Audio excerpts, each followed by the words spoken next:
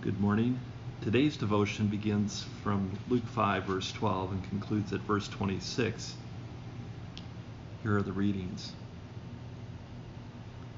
In one of the villages, Jesus met a man with an advanced case of leprosy. When the man saw Jesus, he bowed with his face to the ground, begging to be healed. "Lord," he said, "if you are willing, you can heal me and make me clean." Jesus reached out and touched him. "I am willing," he said, "be healed." And instantly the leprosy disappeared. Then Jesus instructed him not to tell anyone what had happened. He said, "Go to the priest and let him examine you. Take along the offering required in the law of Moses for those who have been healed of leprosy. This will be a public testimony that you have been cleansed." But despite Jesus' instructions, the report of his power spread even faster, and vast crowds came to hear him preach and to be healed of their diseases. But Jesus often withdrew to the wilderness for prayer. One day, while Jesus was teaching, some Pharisees and teachers of the religious law were sitting nearby. It seemed that these men showed up from every village in all Galilee and Judea, as well as from Jerusalem, and the Lord's healing power was strongly with Jesus. Some men came carrying a paralyzed man on a sleeping mat. They tried to take him inside to Jesus, but they couldn't reach him because of the crowd. So they went up to the roof and took off some tiles. Then they lowered the sick man on his mat down into the crowd, right in front of Jesus. Seeing their faith, Jesus said to the man, "Young man, your sins are forgiven." But the Pharisees and the teachers of religious law said to themselves, "Who does he think he is? That's blasphemy. Only God can forgive sins." Jesus knew what they were thinking, so he asked them, "Why do you question this in your hearts? Is it easier to say your sins are forgiven, or stand up and walk? So I will prove to you that the Son of Man has the authority on earth to forgive sins." Then Jesus turned to the paralyzed man and said, "Stand up, pick up your mat, and go home." And immediately, as everyone watched, the man jumped up, picked up his mat, and went home praising God. Everyone was gripped with great wonder and awe, and they praised God, exclaiming, "We have seen amazing things today." As I mentioned earlier, we have two Bible stories from Luke today. The first is the cleansing of the leper. It is Jesus' authoritative word that heals the man with leprosy. People with leprosy, with a variety of skin diseases, were highly contagious and brought fear to the people, much like COVID-19 does for us today. To have the disease means to be isolated, quarantined, or even hospitalized, and living with the threat of death. To be healed meant to be restored to family, friends, and community, as well as to have the promise of life once again, over death. The desperate man pleads with Jesus, "If you will, you can make me clean." Jesus not only heals the man, but gives him the help that is needed to go to the priest so that he can be declared cleansed as well as healed.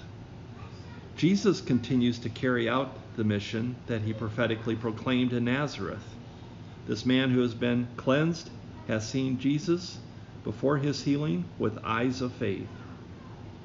The leper is correct in asking if Jesus wills his healing, and the answer is yes. It is God's will that people with such dreadful diseases be healed and cleansed and restored to life and community. This holistic healing is a fundamental feature of God's mission in the kingdom of God. Human suffering, sin, death, and disease still exist, but there is hope in God's will to bring healing, forgiveness, and new life to the world. Our second story highlights Jesus' question to the religious leaders who have come to hear him preach and teach. Is it easier to say your sins are forgiven, or to say stand up and walk? After healing the leper, Jesus went off into the wilderness to pray. He has now returned, and the power of prayer of the Lord is with him to heal. The Spirit has filled him with this healing power. The healing which is about to take place is the work of the Lord God. The Pharisees and the teachers of the law in Luke are treated with respect, although they are frequent adversaries of Jesus. This is a struggle within Israel, which compartmentalizes the true Israel from the group which is unfaithful. That is what the debate is about here, is who is unfaithful. Is it Jesus and those who follow him as the Messiah, or is it an unrepentant crowd? For those who see Jesus as the Messiah, the kingdom of God is initiated by repentance and faith. After tearing the roof apart to lower their friend to Jesus, expecting him to heal the man, Jesus instead forgives his sins. At this point, the man is forgiven, but not healed. The religious leaders are speaking among themselves secretly. Who does he think he is? Only God can forgive sins. Meanwhile, the paralyzed man remains paralyzed as Jesus confronts the secret thoughts of these leaders. Which is easier to say, he speaks to them? Your sins are forgiven, or stand up and walk? And then he concludes, so I will prove to you that the Son of Man, Jesus, has authority on earth to forgive sins. Finally, Jesus turns to the paralyzed man and says, stand up, pick up your mat, and go home. Jesus uses the paralyzed man's healing as proof that he has the authority to declare God's forgiveness. Jesus indeed speaks for God. He has God's authority to forgive sins, and he testifies to that authority with the healing of this man. The healed man picks up his mat and returns to his home, glorifying God, and so does everyone who has witnessed this healing, this act of forgiveness. Astonishment seizes them all, and they are all glorifying God, all of them. Even the religious leaders? Apparently, yes. At the very least, they were jolted, at least for a moment, into offering praise to God. The debate about who does Jesus think he has, who he thinks he is, has been silenced. That debate no longer is valid because of this act of forgiveness and healing that he has demonstrated.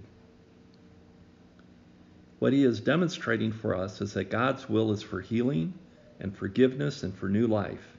Jesus reveals God's will and his authority to invoke the kingdom of God and its mission here on earth. This is good news. God's will is not for us to suffer. God's will is not for us to live with unhealthy secrets, with sin and death. God's will for us is to experience healing, to be able to receive forgiveness, and to experience new life.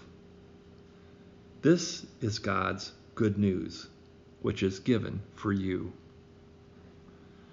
May God bless your reflection upon this devotion. May God bless your day.